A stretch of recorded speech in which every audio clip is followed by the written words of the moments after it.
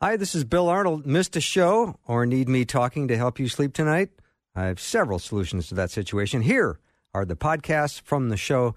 You are the best for listening and supporting Faith Radio. You are listening to an encore presentation of Afternoons with Bill Arnold, Faith, Hope, and Clarity in a special repeat performance.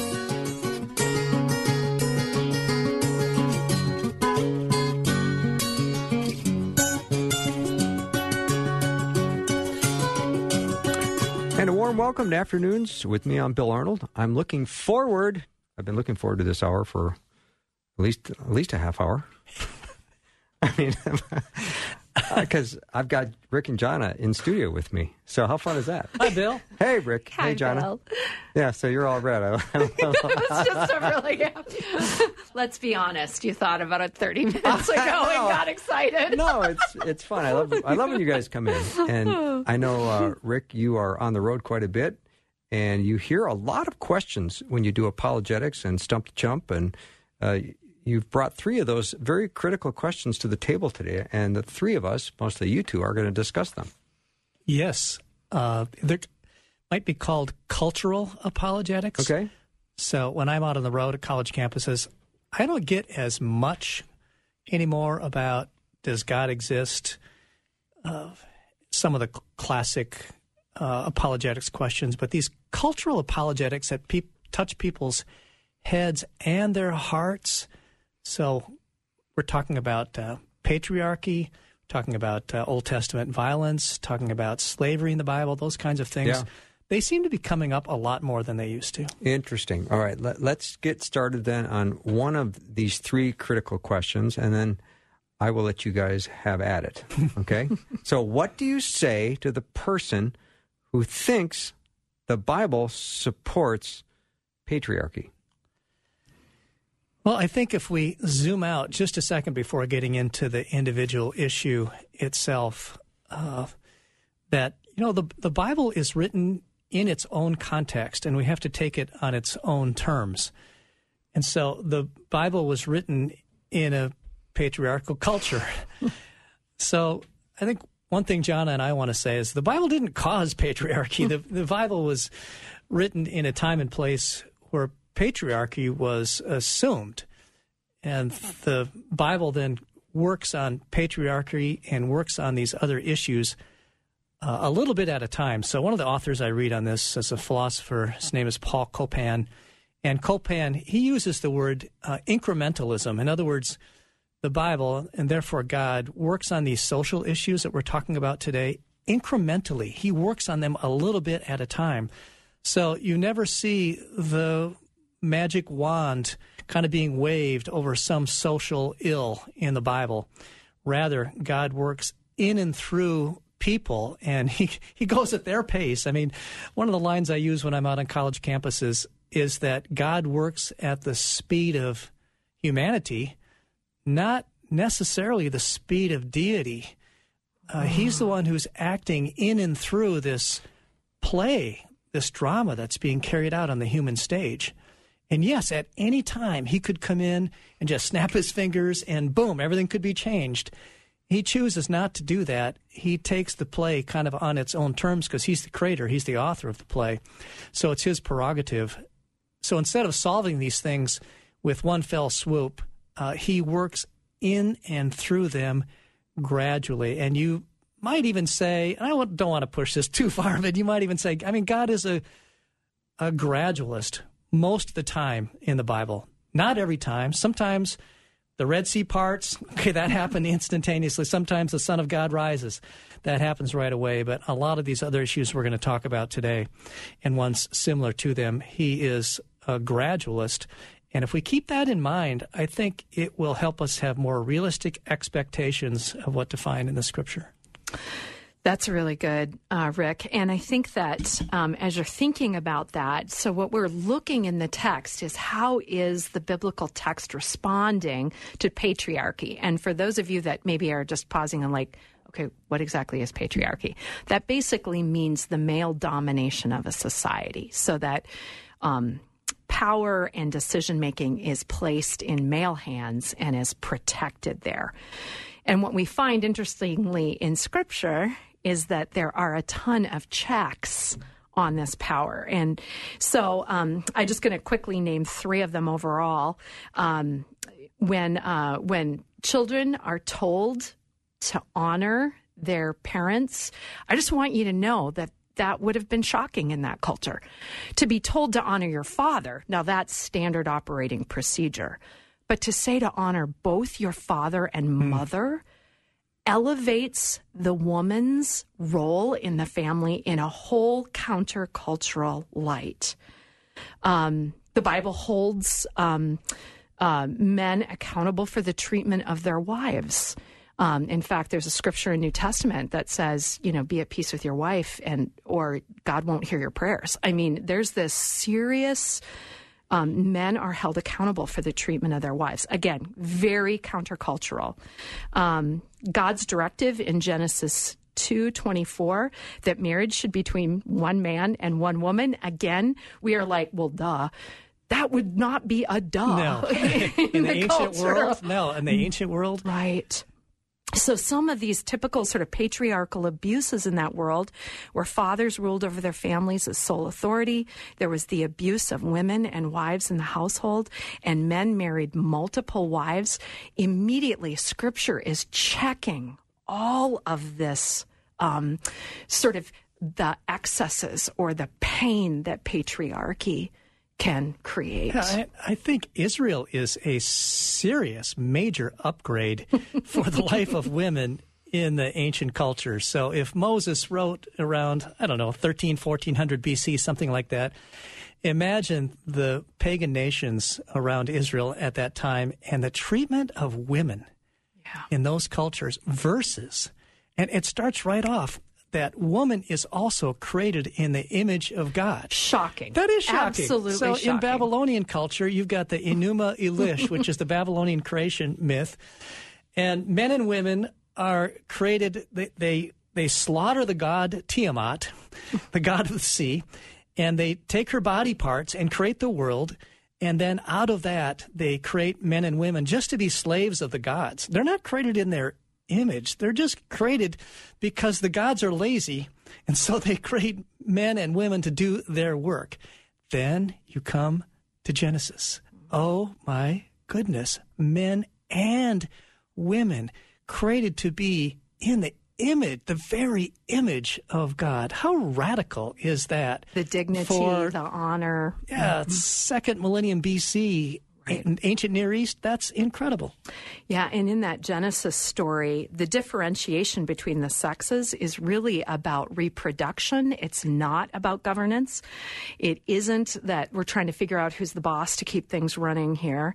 And in fact, dominion is a mandate given to both the man and the woman, and dominion is meant over the animals. There's no discussion of dominion between man and woman until we get the Genesis 3 narrative where there is a fall.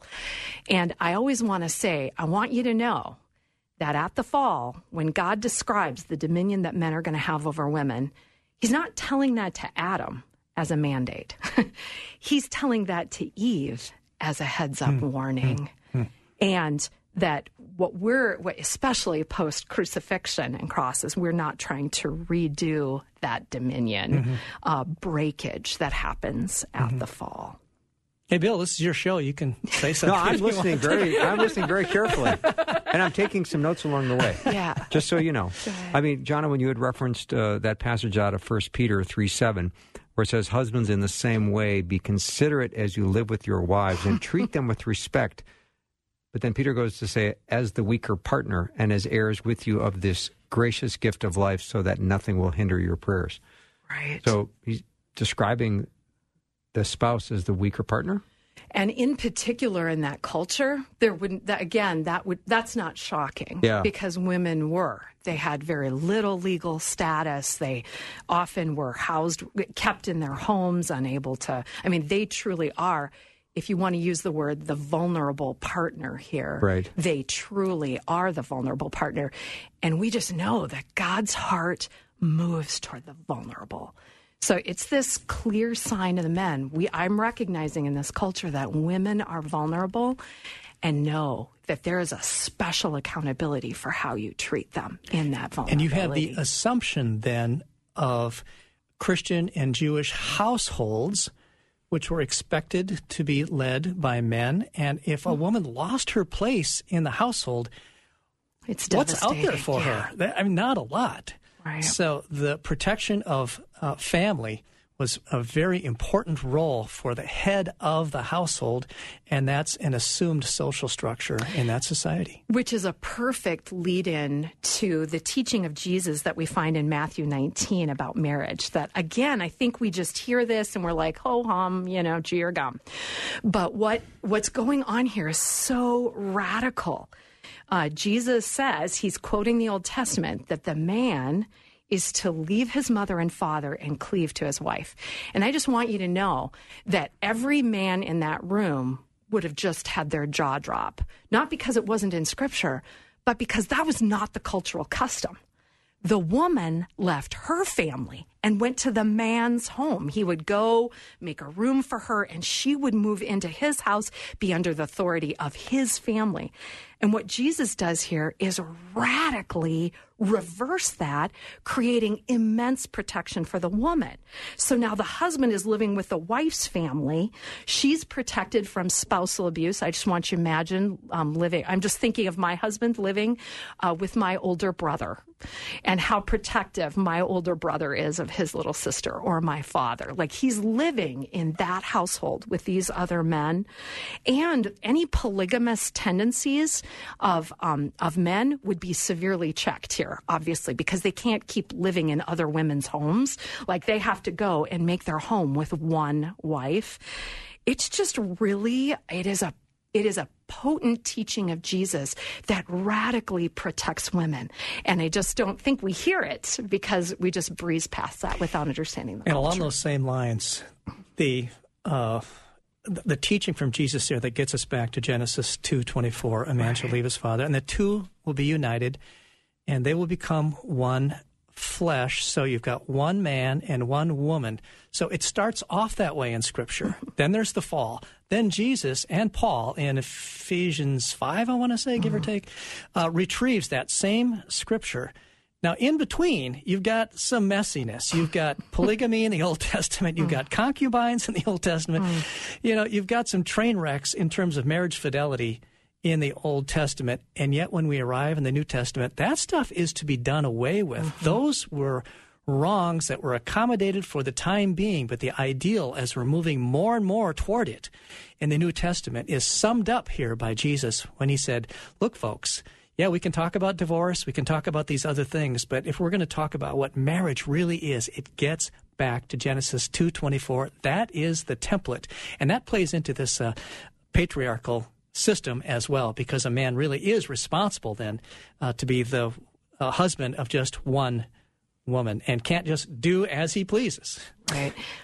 We're going to take a little break. When we come back, we're going to continue our discussion with Rick Mattson and Jonna Fantz. We're talking about how to respond to 3 critical questions. These are ones that Rick has largely accumulated through his last several years of ministry and his time on campuses. And what do you say to the person who thinks the Bible supports patriarchy? Now, we're going to move on after the break to what do you say to the person who would never worship the violent God of the Old Testament? Be right back.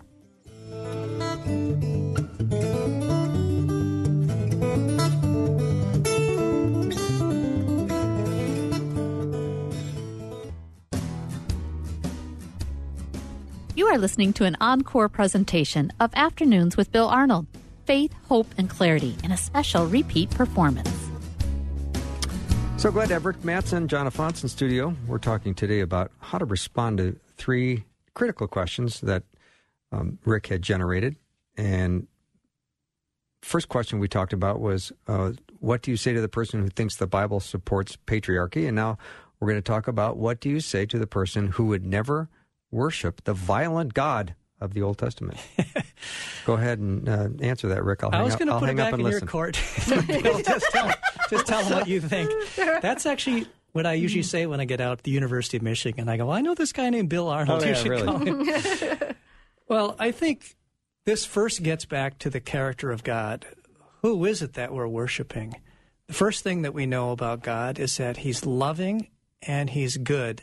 Embedded in the idea of a loving God is that God is just. So God loves us. He created us. He has a design for us. He has a vision for our lives. And when we fail him and turn our back on him in that relationship and turn our back on that vision, then he is very patient with us. He communicates with us. He goes to great lengths to bring us back to himself. He's long-suffering. But at some point, his patience runs out, and he will act decisively, even violently, against sin. So you see a bunch of examples of that in the Old Testament. One of the first ones is Genesis 6:6, where God maybe anthropomorphically says he's sorry that he created humankind on the earth. Whatever sorry means there, a Bible scholar can talk about that. In any case, God wipes out humankind except for Noah and his family. So we shouldn't be surprised then later in the Bible when God acts violently and decisively against sin when it has come to its fullness. Mm-hmm. Now, he's not sitting up there like some celestial cop just, looking for people to the smallest violation so he can send down a lightning bolt. On the contrary, I think sin saddens him. He grieves over sin, and he wants us back. He wants us to walk in the way of life that he has designed for us, which is really the best in human flourishing in that relationship. And then at some point, when the people who go astray, and the Canaanites are one of the big examples later in the Scripture, when the sin of the Canaanites, they're called the Amorites sometimes, reaches its fullness, then he sends his people in. And it's really God who does the damage here. It's God who does the destroying. Yes, the people of God are his instruments, but it says pretty clearly in the text, I'm the one who drove them out before you. Well, that's the Old Testament. In the New Testament, you think, oh, now God is just God of love. He's a really nice guy. He's peaceful. That was the Old Testament violent God. No. Two huge examples in the New Testament of God's acting decisively and violently against sin. One would be Jesus at the cross. And you could say probably that the Old Testament violence and God's acts against sin in the Old Testament are summed up in his act against sin through the Lord Jesus on the cross. Now, that's a violent act. Instead of punishing the nations, he punishes his son. The other one in the New Testament where you find a lot of violence is in the book of Revelation, which theologians tell us is a kind of summing up of the whole Bible. It's a summary statement of what's been happening in this apocalyptic form. So you do find violence in the New Testament. It's of a little bit different form, but it's still there in the New Testament. But it's always acted out against sin gone crazy, sin gone too far, sin gone beyond retrieval. And that's what we find. Oh, that's so good, Rick. And, I think about nonviolence, which is something sort of near and dear to my heart. And what's true is, as Christians, any nonviolence we have is really empowered by the fact that we believe that God is a just God, that we leave justice in God's hands, and so we can let go of justice. We can offer grace and mercy because God's the one that will set this all right. And so I always say, we're nonviolent, but that doesn't mean that God is nonviolent. It means that maybe God is anti-violent. Like, he doesn't like violence. He doesn't want to use violence. It's always, like you said, it's the last resort. It's way longer than any of us would let human beings go. He's way more patient, way more desiring repentance than anybody else.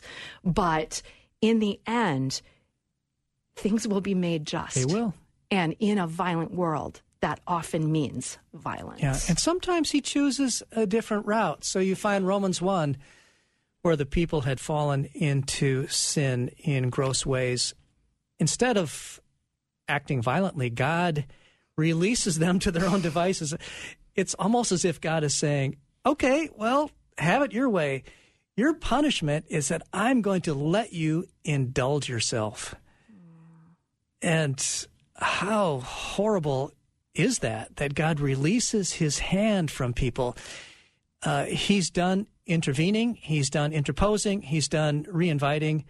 I mean, in some ultimate sense, there is the re-invitation. But for the time being, Paul's letter to the church here at Rome talks about how God is essentially withdrawing his hand and allowing them to go their own way. And how scary would that be?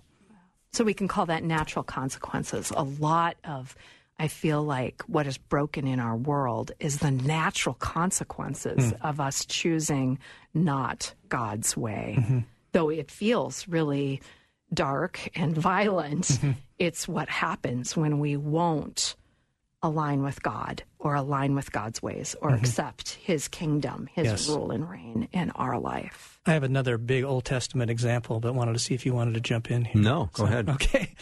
Well, one of the main Old Testament examples that people bring up is the wiping out of the Canaanites. So let's just do a little theology here on the Canaanites. It says in Genesis 15, God says to Abraham, look, you and your people are going to be slaves in Egypt for 400 years. And during that time, I'm going to be waiting for the sin of the Amorites to come to its fullness. Now, after the sin of the Amorites, which is a rough synonym for the Canaanites, comes to its fullness, I am going to act decisively against them by bringing you and your people, he's talking to Abraham now, by bringing Israel out of Egypt, out of slavery in Egypt and the suffering that they've endured, back to Canaan. And God is going to use the people of Israel to punish the Amorites because their sin has come to its fullness. But he is going to wait an additional, well, depending on how you do the time frame here, 400 to 500 years. And in the meantime, he is sending the rain on the just and the unjust. And they are indulging. You have Melchizedek there. I mean, you've got this witness. You've got the witness within the land. Exactly. And you've got nature as their witness. There's so many things that communicates to them that idolatry and child sacrifice and all of the things that they are doing that are against God, now rising up to their epitome. Finally, God is going to act against them, and he's going to act violently, but in the meantime, he has been patient with them for, hundreds of 4 to 5 centuries here. And then when he finally does act, many of them are wiped out. Now, there's other things going on in that setting as well, and that is they're not all wiped out. It appears that they are, and then you can read scholars about things like warfare rhetoric, where it says early in Joshua that they're all wiped out, and then later in Joshua, they seem to reappear. And so sometimes you have hyperbole and this warfare rhetoric. Like you were using the example when we were talking earlier, like the Vikings slaughtered the Packers. And so maybe some of that's going on here. All right, we'll take a little break. When we come back, lots more with Rick Mattson and Jonna Fantz. We're talking about 3 critical questions. And when we come back, we're going to finish this discussion, and we're going to move on to the person who thinks the Bible supports slavery. We'll be right back.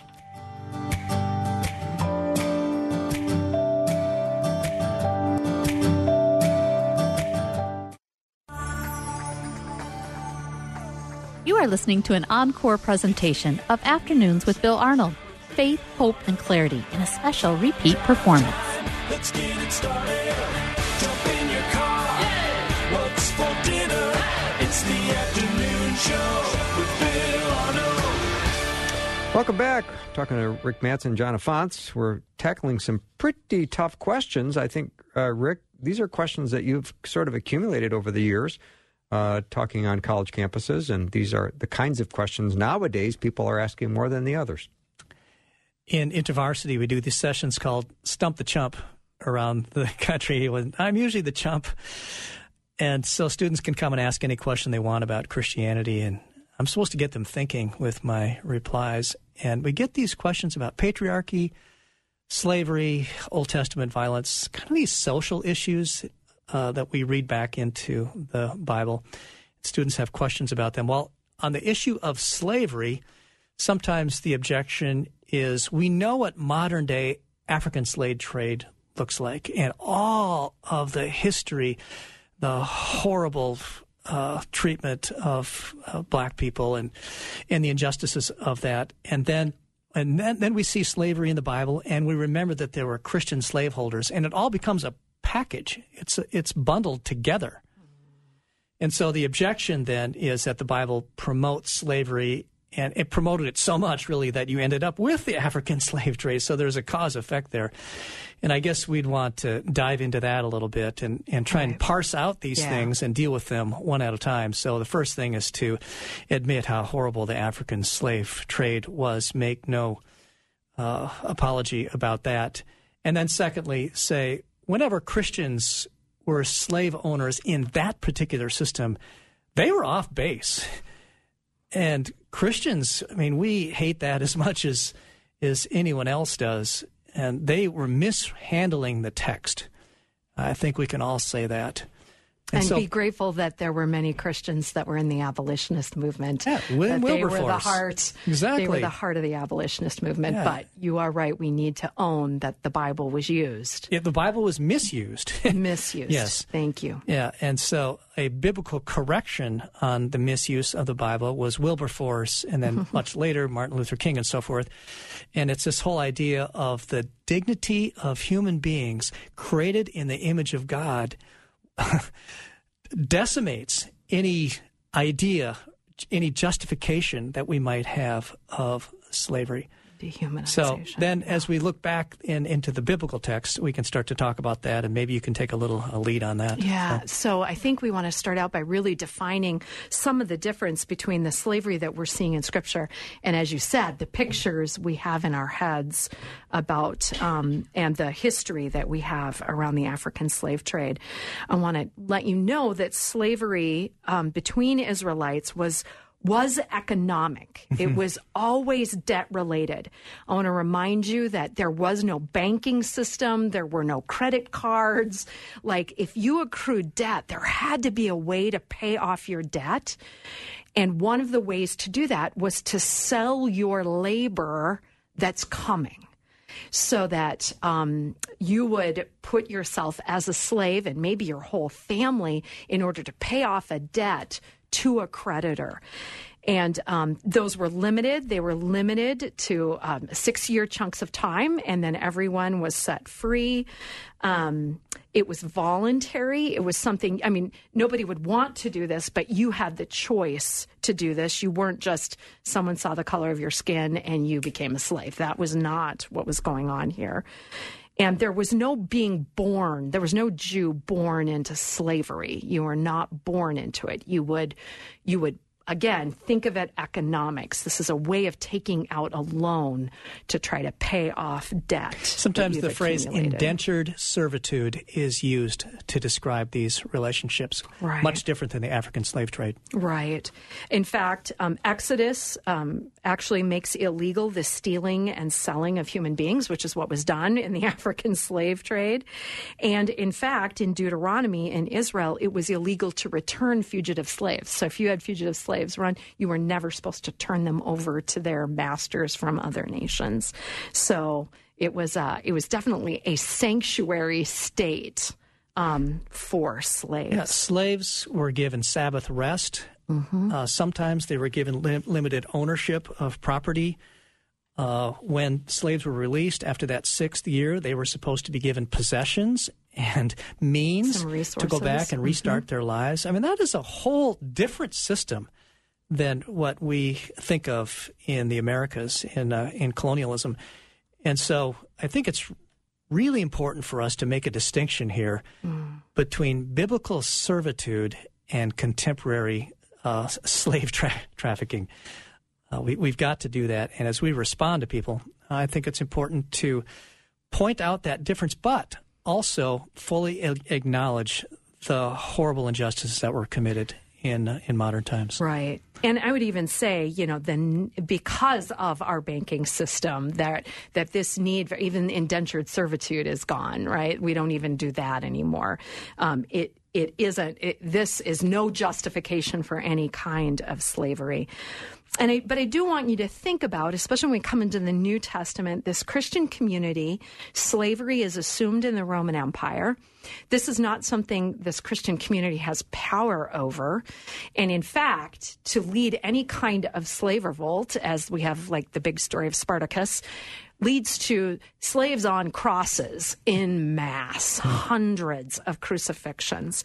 This church is like, how do we deal with slavery in our community that is a core foundation of the empire we're living in?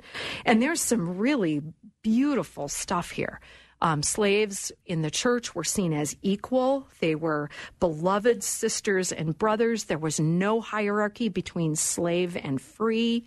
In fact, slavery is noted as an evil in both 1 Timothy 1:10 and Revelation 18:13. So even in the midst of the empire, they dared to say enslaving people, and slavery is one of the bad things the Roman Empire does.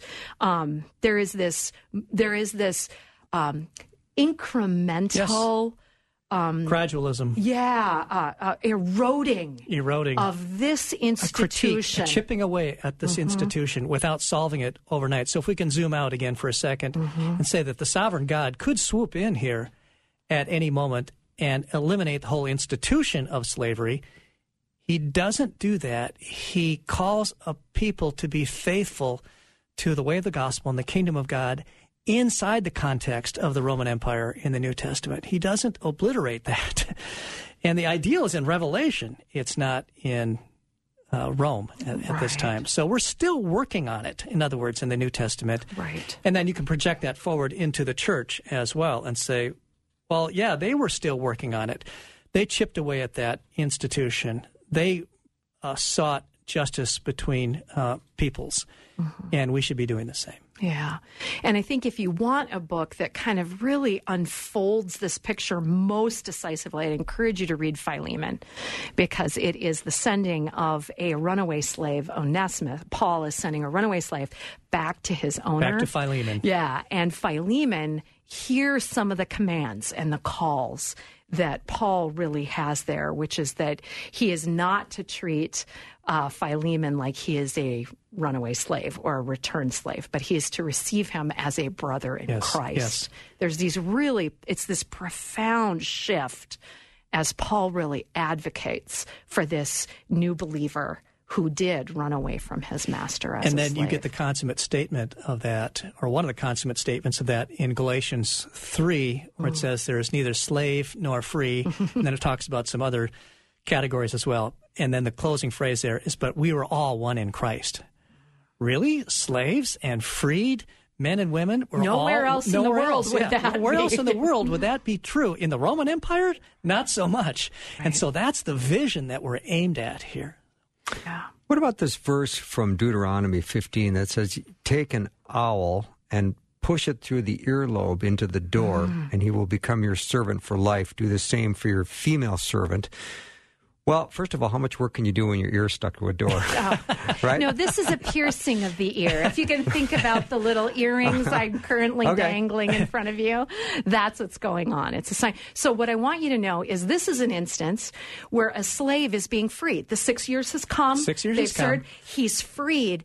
But what he says is, I like that here. I love my master. Yes. I love this household.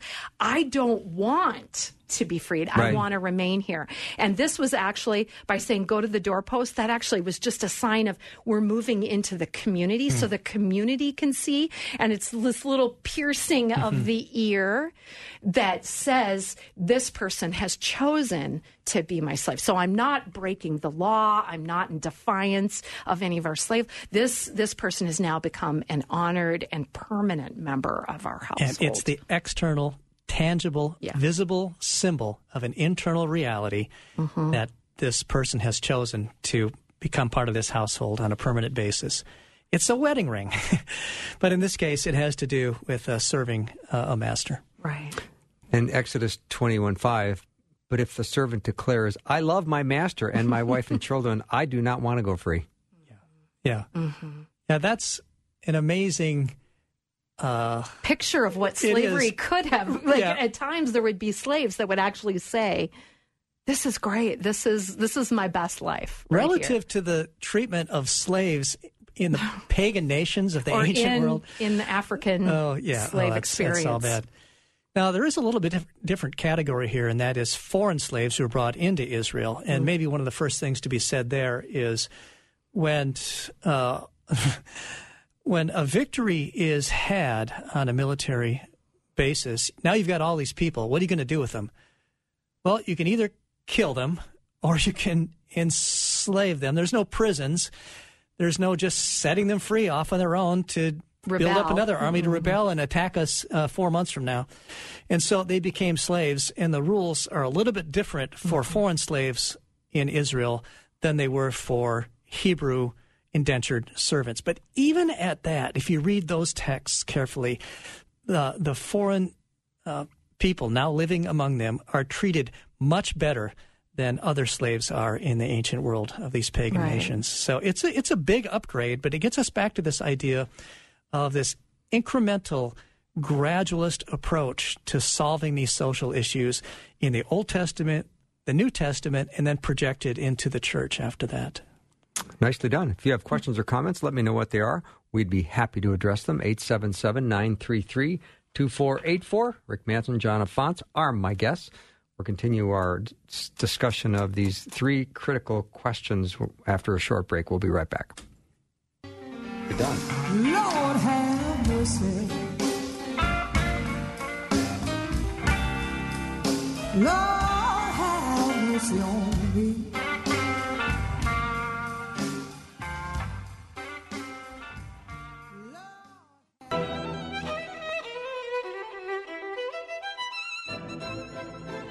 You are listening to an encore presentation of Afternoons with Bill Arnold.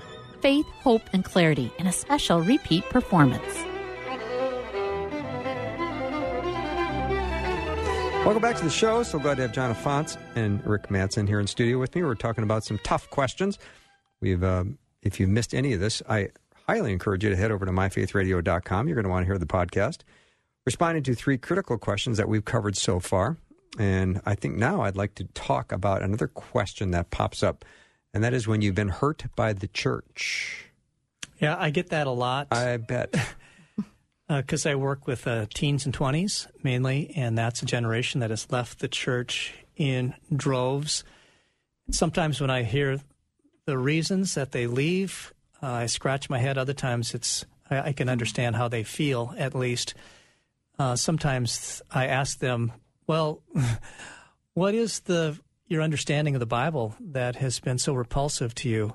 And then they'll explain that, and I go, well, that sounds repulsive to me, too. I mean, that's not the view of the Bible that I hold. Or what's your view of God or of church leadership that's been repulsive to you? And they'll talk about it, and then I'll say, well, that's the kind of God I wouldn't want to be around either, but maybe we could have a conversation about what I think is the true God of Scripture and the tradition, if they're open to that conversation. But maybe there's some things we need to say before we get into the apologetic here, Jonna. Maybe there's some pastoral words and just some caregiving that we need to put out there for folks. Yeah. Extend ourselves a bit. Right. Well, they have opened up to you that there's pain there. Mm-hmm.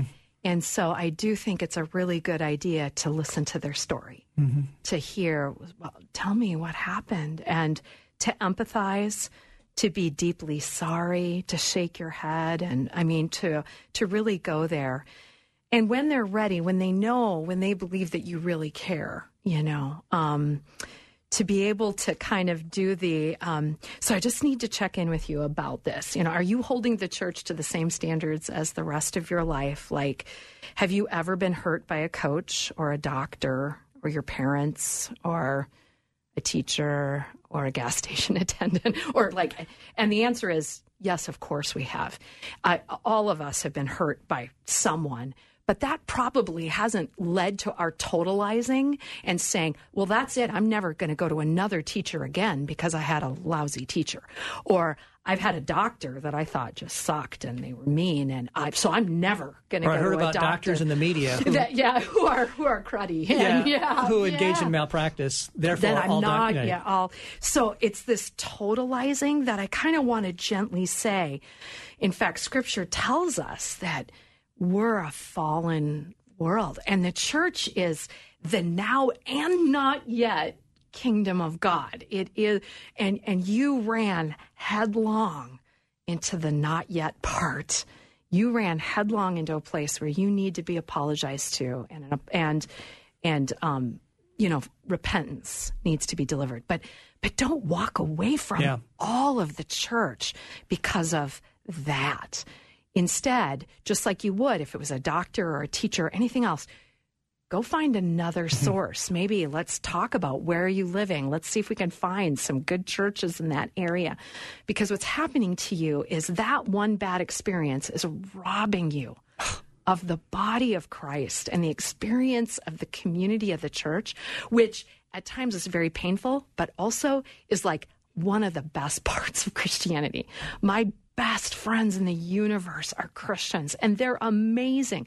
And I don't want that taken from you because this one place screwed up. Don't give extra power to the offender here. The person who is off-putting to you, who hurt you, they had power in the first place. Now you're giving them even more power by allowing them to drive you out of the home that God has for you here. Right. And as you listen and hear, and again, you have to be gentle here because it depends on how traumatic it does is depend. And how raw it is. Just remember that you're there. I mean, you've stepped into that place and you can be a healer. You don't have to twist their arm and to come to church with you the next Sunday, but you're there to speak words of healing. You're there to help mend and soothe and, help them understand, here's a Christian sitting in front of me that isn't treating me the way that I've been treated. Yeah. I would say 90% of Christians in history, this is a big statement, are good people, humble. They serve in local churches. They're doing the work of God quietly. And then there's 5 or 10% that, act out and do it badly and end up in the media, and all sorts of things happen, but there's a disproportionate attention paid to the 5 or 10% who screw things up. And I just want to say, 90% of us aren't like that. We're just humble people quietly doing the work of God. Do you want to join us? I mean, we would love to have you here. We're missing your voice right now. Mm-hmm. When I was speaking to the middle schoolers at Salem Covenant Church the other day, which is where I'm a pastor, by the way. You're a pastor over there, and I was scared to death of these 15 middle schoolers. Not the Stanford students I spoke to the other night on Zoom, but middle schoolers. But one thing I said to them is people leave the church, but Jesus hasn't changed. So in Colorado, there's a thing called Pikes Peak. We all have heard of Pikes Peak. Pikes Peak never changes. If you believe in Pikes Peak, great. If you don't believe in it, it's still Pikes Peak. If you walk away from it, it's still Pikes Peak. If you get mad at Pikes Peak, it's still Pikes Peak. Jesus is the Pikes Peak of the Christian faith. He will always be there. Whether you believe in him or not, whether you're mad at him or not, mad at his people or not, hurt, not hurt, it doesn't matter. He is still there. None of that changes. So I sometimes wonder when people say, well, I don't believe in Christianity anymore. I kind of want to say back, well, Jesus hasn't changed. Do you no longer believe in Jesus? And what grounds do you have for that? The early church presented us with this portrait of Jesus, and that's what we've held for 2,000 years. Do you somehow understand that in a better way than the early church did and the church has for all this time? Pikes Peak hasn't changed in the tradition here, and we can always return to kind of our true north. Or if you live in Colorado Springs, I guess it's your true west. And, that's if a person's willing to have that conversation, I guess that's one of the things I want to bring up as people are considering staying in the church or leaving the church. A thought I have is when people claim to have a bad experience with church, I think there's always the issue underneath the issue, which is what you're bringing up is going to threaten my autonomy. And ultimately, I know where you're going, which is you're going to want me to hand over the authority of my life to someone else. So I want to bash whatever it is you're coming at me with to make sure I have some level of false protection around me saying, that church experience didn't work for me, and I'm mad. But really what I think they're saying is I'm protecting my own autonomy. Yeah. Yeah, and there's such a huge loss in that for you. Totally. Like you can't protect your autonomy without also defeating intimacy and love and mercy and forgiveness and the power of the Spirit in your life. Yeah, the cost you're paying for that protective autonomy, that no one gets to hurt me, is that you are shielding yourself from everything good as well. You can't kind of shield selectively. If you're going to put those shields up, it's going to be against everything. And then, that's a gutted life with God, you know. And then you talk about, what does it feel like to be lied to? Well, nobody likes that. No one says, I don't mind being lied to once in a while. Right. So if you have bought that lie, Jonna, that you were just talking about, that's right from Satan. Yeah. Right. Yeah. Right. Yeah. You don't want to You're buy his under lie. the influence of somebody. Yeah. I mean, there is an authority at work in your life. Do you want the authority of Jesus Christ, as Rick said, that's been given to us in this amazing tradition of who Jesus is and in his body? Or do you want to put yourself under the authority of you, which I don't want to be under my authority. I can just say it's way too dependent on chocolate, you know, or even darker forces like Satan. And who is more upset and against the misuse of religion than Jesus? Right. Oh, my goodness. A crusader. Sometimes people are hurt by the church, therefore they're against the church, therefore they leave the church. But you know what? Jesus is the one that you can go back to and you can get close to because he's your friend. He hates hypocrisy and abuse in religion more than anyone does. Just read the Gospels. The established hierarchy of religion in his time is something he critiqued all the time. So he's kind of on your side here. He's the revolutionary. If you want autonomy, he's the one who's weirdly the revolutionary against some of the very things you're probably against. And you could find a real friend in Jesus and here. others too. Oh, yes. I mean, any of us who really passionately love Jesus, our heart grieves when we hear about abuse and hurt and things like that happen in the church. There is nothing that grieves a pastor more than when we hear those stories. Yeah. So, Rick, Jonna, when these questions get asked, do you feel like what percentage of the time do the people who are asking the questions feel like they're getting some level of satisfaction to your answer? I don't know the answer to that, and I'm glad you brought that up because I was wanting to go there next, and that is I need to pray my way into these conversations. I need to take each person on an individual basis.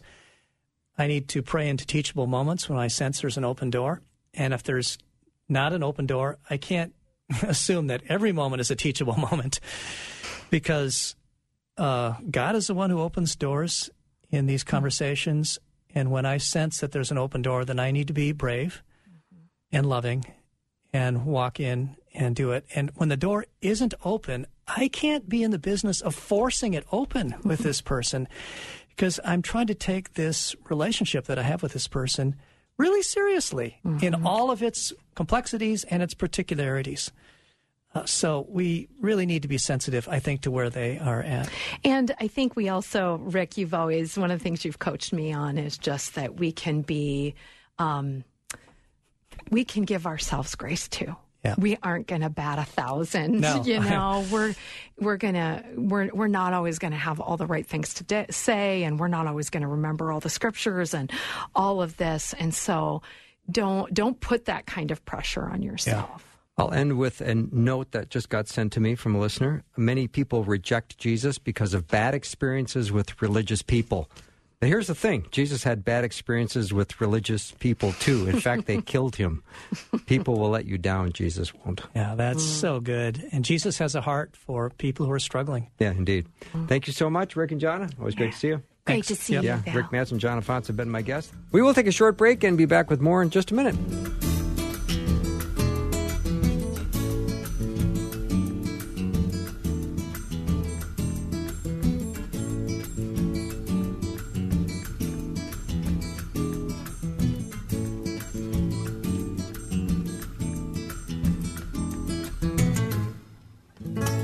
Thanks for listening. Programming like this is made available through your support. Information available at myfaithradio.com.